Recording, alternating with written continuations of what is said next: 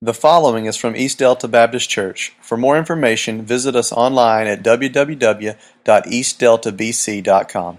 That you've worshiped together with us this morning, and I'm glad to see our north side finally filled in a little bit. Our south side was getting a little off balance there, so I'm proud to see you here. I'm going to make a statement, and then you're going to have to think about this and chew on it a little while. And we're going to talk about this today and next week. God is bigger than any person's ability to imagine.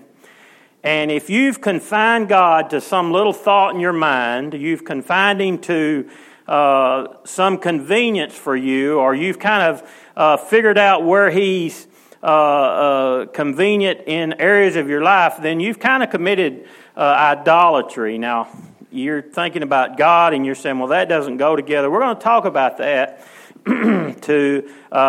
today and next week. If you would turn to Romans chapter 16 this morning, and we're going to talk about to God be the glory.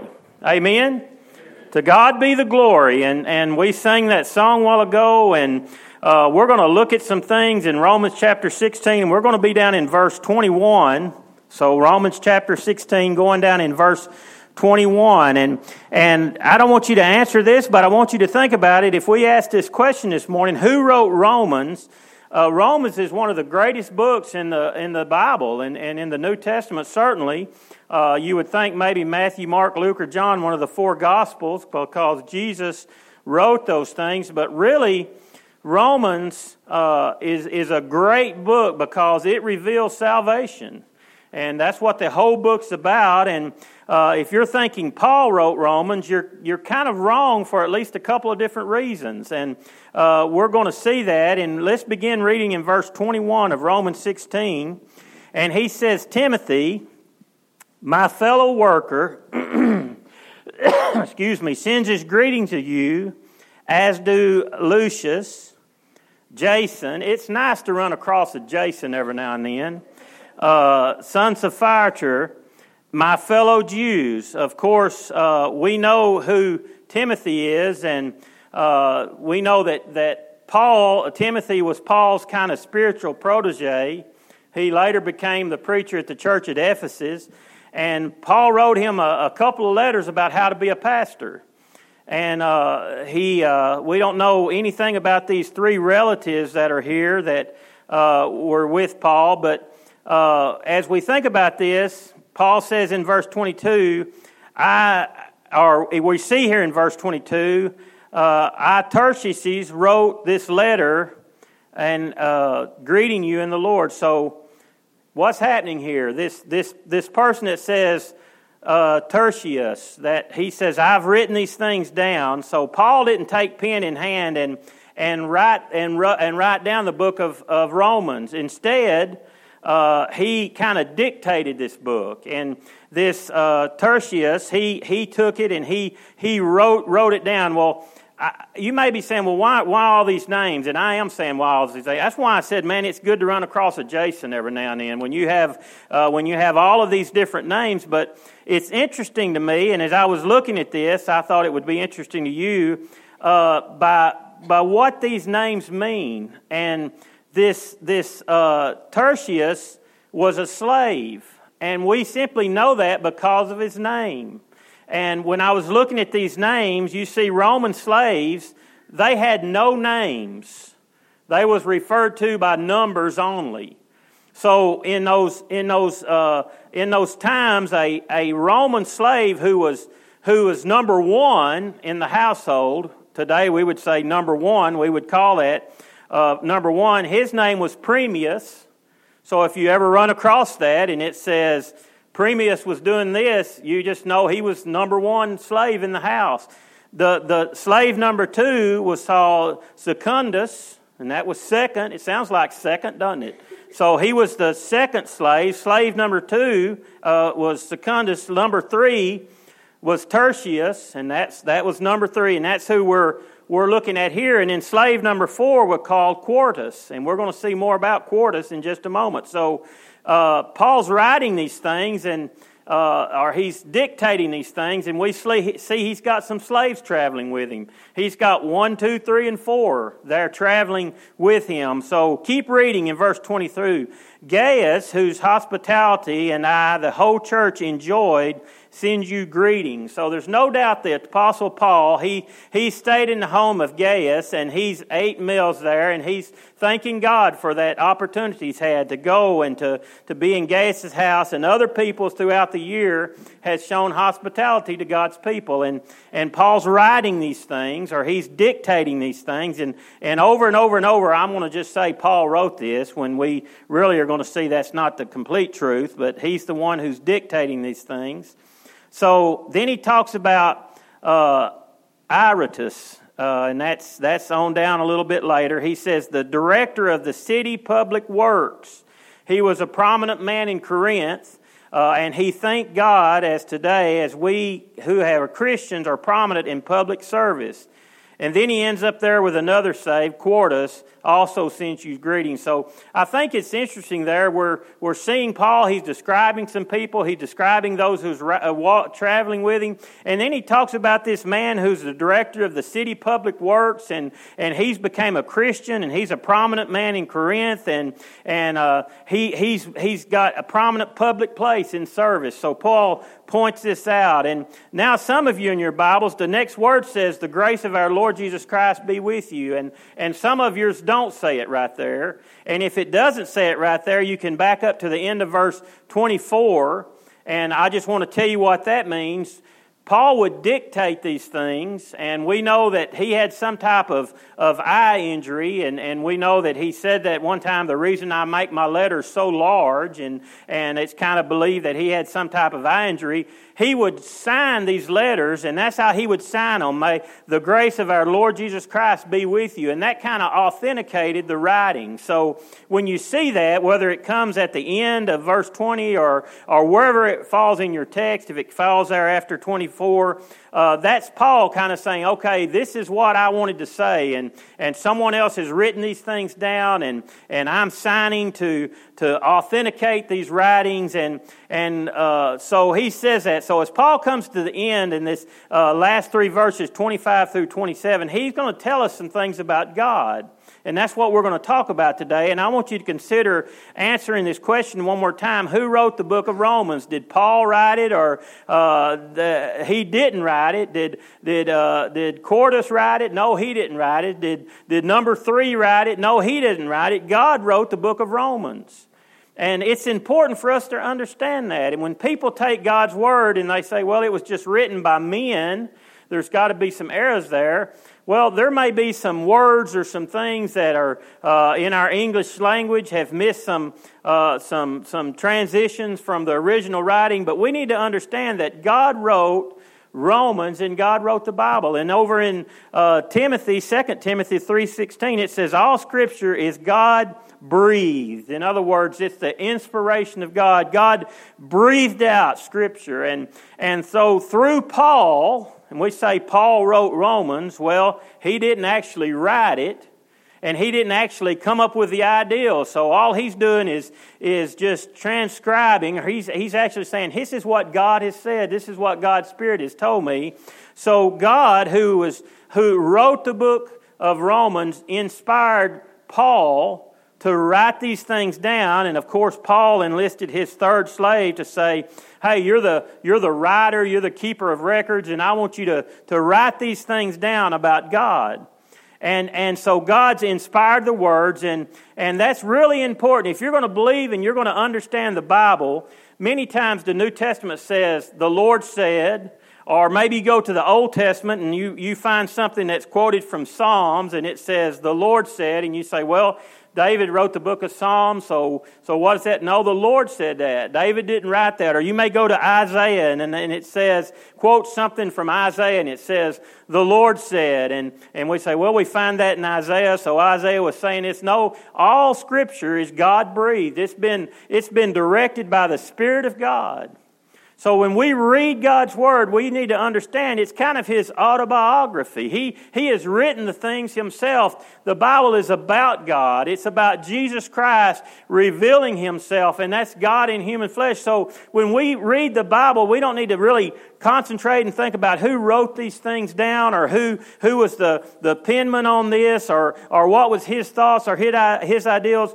God has written His autobiography, and He's given it to us. And He's saying, I want you to read, and I want you to learn about me, and I want you to understand who I am. So as Paul writes these things down through the direction of the Holy Spirit, or as he gives these things, and as they're written down by his servant, this is what he says. This is about God, and this is what the Word says. Now to Him who is able to establish you by my gospel and by the proclamation of Jesus Christ, according to the revelation of the mystery hidden for long ages past, but now revealed and made known through the prophetic writings by the command of the eternal God, so that all nations might believe and obey Him, to the only wise God. And then here's the title of the message: To God be the glory forever through Jesus Christ. Amen. Now we're going to take that passage of Scripture and we're going to look at it the next 2 weeks. And so when we read some of this stuff, you know, we're going to look today at now Him who's able to establish you by my gospel, and then we're going to look next week at the revelation of the mystery that's been hidden. You would say, well, what is God hiding from us from ages long past? We're going to talk about that next week. We're going to talk about the all nations, that they might believe, that they might obey Him. Paul is writing to Jews. And the Jews said, God has come and He's our God and He's not Gentiles' God. And Paul's writing these things to reveal who God is. But this morning what I want us to concentrate on is that first part. Now to Him who is able to establish you. Paul's deepest letter that he wrote, or that he quoted, is about God. And that's what we find right here in Romans. And it's His final words, His most important words that he closes. You know what they tell you a lot of times, if you sing in a choir, or you sing some, let's say you have you're doing a Christmas musical or an Easter musical, people tell you this: the audience remembers the first few things you say and the last few things you say in a musical. And if you think about that, if you go, you usually the musical starts out with something powerful and it ends with something powerful, because that's what people remember. In the seminary, if you've never noticed, a lot of times preachers, they'll start with some point and they'll end with some point. The reason being is people say they're going to remember what you start with and what you end with. And in the middle, sometimes, you know, I'll say, now listen to this, or write this down, or hear this. And it's because just kind of natural for us to kind of drop out. We're kind of in tune when it starts. And then I go to my last point and everybody goes, oh, this is about over. And you kind of get back in tune at the end. So Paul it's the same here. Paul has saved up his most important words, because he understood that as they come to an end and they begin to read the closing part of this letter, that he has some things he wants to tell us. He wants us to understand about who God is. So this morning, that's true in any book. Did anybody ever just go back and read the back of the book? You read the back of the book because you want to know how everything ends. The most important part. So this morning we're looking at this. We're thinking about what Paul is saying, and he's clothed to put this at the closing of his book, at the end of his life. And as we thought about that, several times I've used epitaphs as just things to get us thinking about, and things that are written on someone's tombstone is something that people often remember us by. And I've run across a lot of these. There's a lot of them out there that are kind of humorous. There's one, and these are real epitaphs. A lady who was buried in Rigsburg, England. Her name was Anna Wallace. And this is what it says on her tombstone: the children of Israel wanted bread, and the Lord sent them manna. Old Clark Wallace wanted a wife, but the devil sent him manna. So figure that one out. Y'all at least go, that's pretty weak, but I'm going to read it again just because y'all didn't laugh. The children of Israel wanted bread, but the Lord sent them manna. Old Wallace Clerk wanted a wife, but the devil sent him Anna. Boo! Somebody boos that. There's no Annas here this morning. I know that. So outside Ruidoso, New Mexico, there's a tombstone that says, "Here lies Johnny Yeast. Pardon me for not rising." That's a little better, isn't it? Apparently this guy died in an automobile accident. It says, "Here lies the body of Jonathan Blake. He stepped on the gas instead of the brake." So anyway, you can find all kinds of things that people remember you by. Kind of they something that brings it all to a close. So as Paul is bringing his letter to Romans to a close, he says, here's some things I want you to remember. And the first thing that Paul wants us to remember about God is God says, "I am the powerful God, and I will give you stability." I'm the powerful God, and I'll give you stability. And this morning it's interesting to find the words that people write about someone, and for sure God will never have an epitaph written on his tombstone because God's never going to die, but there are some things revealed in God's autobiography about himself that he wants us to know, that he wants us to remember. And there's three important things that we find here that Paul brings to a close to this book of Romans. And like I said, this morning we're going to talk about the first thing. And what God is saying today is, I'm the powerful God, and I'll give you stability. Now look, if you would, at verse 25. He says, "Now to him who is able." Now I want you to understand these words this morning. We're going to talk a little bit about Greek words and what they mean. And I don't want you to get lost in all that. I don't want you to remember we started with God be the glory and we ended with this. But I want you to hear this middle part, because when we start talking about some of these words, you may go, what in the world does that have to do with us today? It has a lot to do with what Paul is saying to us. And he says, to him who is able, that word actually in the Greek is dynamis. And we get our word power from that. Our English word power. So our English word from power, we get the word dynamite. So when Paul is writing this, he uses the word that we would translate in English today. Our God is a powerful God. He's a dynamite God. So as his readers in Romans were reading these things, that was the image they would get. They would have that image of we have a powerful God, a God that's equal to dynamite, a dynamite God. And so as we read that today, I want you to put these things together. If you're write down this truth. We have a powerful dynamite God who is able. So that's the first three words. Paul says, our God is powerful like dynamite. And then he says he is able to establish you. Now that word established, it's sterex. That's the word that would have been in Greek that Paul would have said, I have this word dynamis who is sterex. Okay, so we read that today. Have you ever heard of the word steroids? I'm sure you have if you ever watch sports, if you ever listen to any sports thing. And our English word steroid comes from that word establish. So when we're reading this again, we have a powerful God, a dynamite God, who is able to establish us, who is able to, that word steroids, give you the maximum amount of strength available. That's what steroids do. They give us the maximum amount of strength available. So put all this together, Paul is saying to this God, he is a powerful God, and he's able to give us the maximum amount of strength available. Now that's a great word today, because when we just read through that and we just say our God is able to establish you, it doesn't mean a whole lot to us, does it? But when we begin to look at what those words actually mean, and we begin to look at what Paul was actually saying through the direction of the Holy Spirit, God says to us, I'm a powerful God. I'm like a dynamite God, and I'm able to give you the maximum amount of strength wherever you are. The great thing is these steroids that God says I'm able to give you, they're absolutely legal. There's nothing wrong with them. There are no bad side effects from this. And God says he wants to give us strength and stability. And he's the man that can do it. So wherever we are, whatever we need, if we have a problem here or a problem there, God says, you know what? I'm able to give you strength and stability with the maximum amount of power because I'm a powerful, dynamic God. Amen? Isn't that good word today, folks?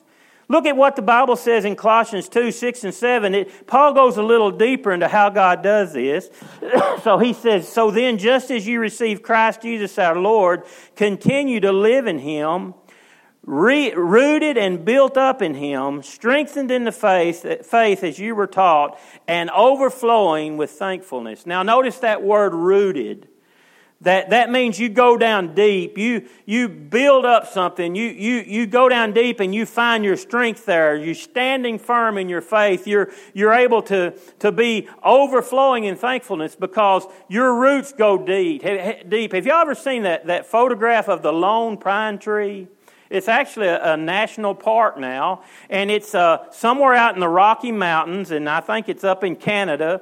There's a lone pine tree. It's gnarled. It's there on the end of a mountain out on a rocky cliff. It's been growing there for over 100 years, and out on the edge of that cliff where there's no vegetation, it's just a big old rock there. Out on the edge of that cliff, it catches all the winds. It catches all the storms, all the things that blow against it. The temperatures most of the time there are below freezing. The conditions are terrible. There's no other vegetation around, and you can actually, if you're go to the computer and look, or if you've got your phone here and is that what you're doing? Oh, you're texting. Nah. If you go and look that up, if you just put lone pine tree, it'll bring a picture of it up. But thinking about where that's at and how does that tree live through the wind and through the pressures and all the things that it faces, the temperatures, the winds, the rains, the snow, and all of those different things. The reason it stands is it's found some cracks in the rocks.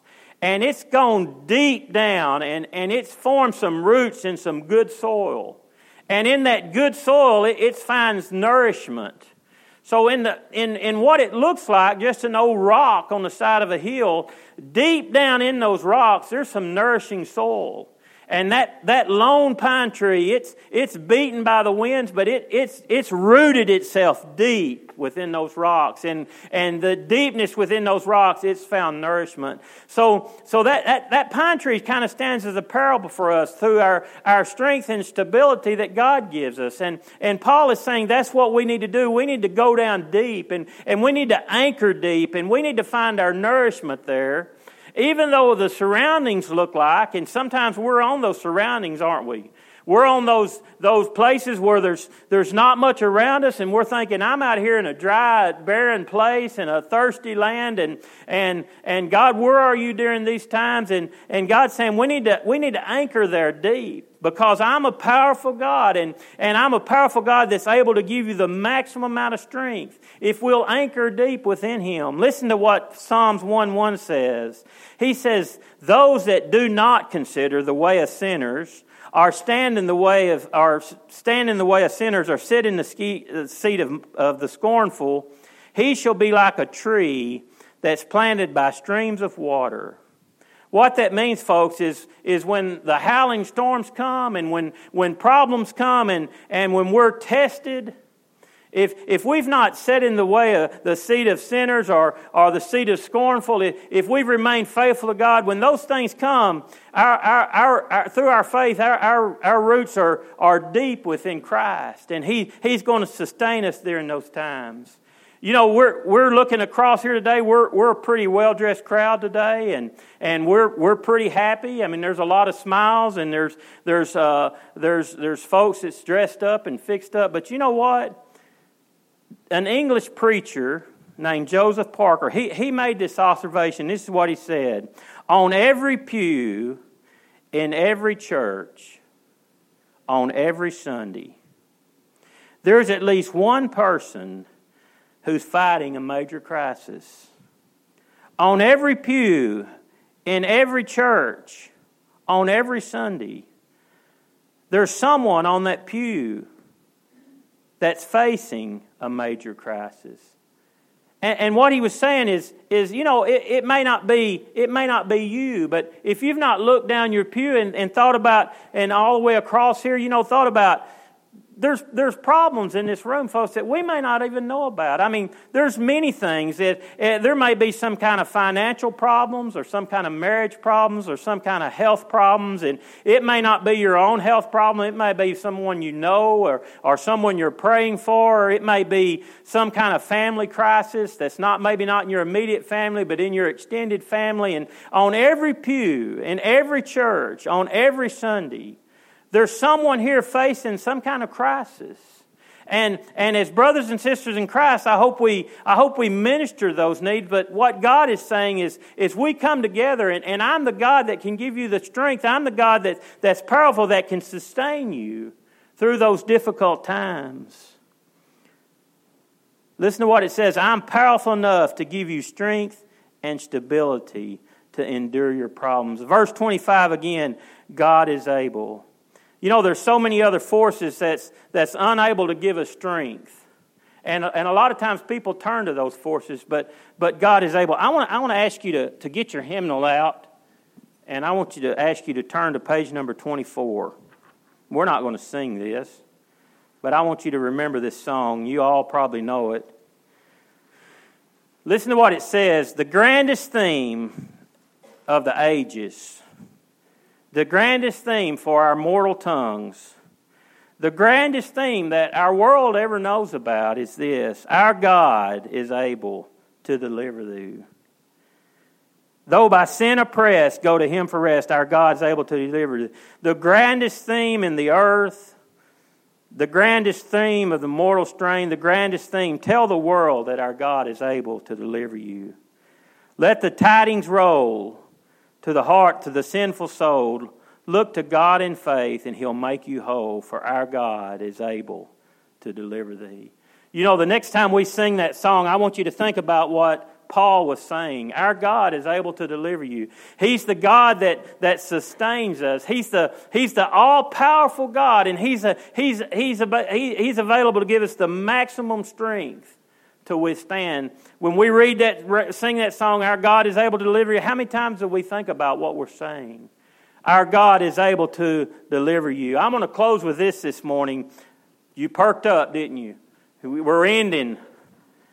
Y'all remember, boy, it's awful good, again, to think about those Jasons in the Bible, but here's 3 names you all can say. They're Hebrew names: Shadrach, Meshach, and Abednego. You just read those names and we don't think nothing about it, do we? They're just the same as all the rest of them. But you remember Shadrach, Meshach, and Abednego? You remember they were there and Nebuchadnezzar was the king, and Nebuchadnezzar made the announcement that everyone will bow down and worship me. And Shadrach, Meshach, and Abednego, they were Hebrew children. They worshiped the true God.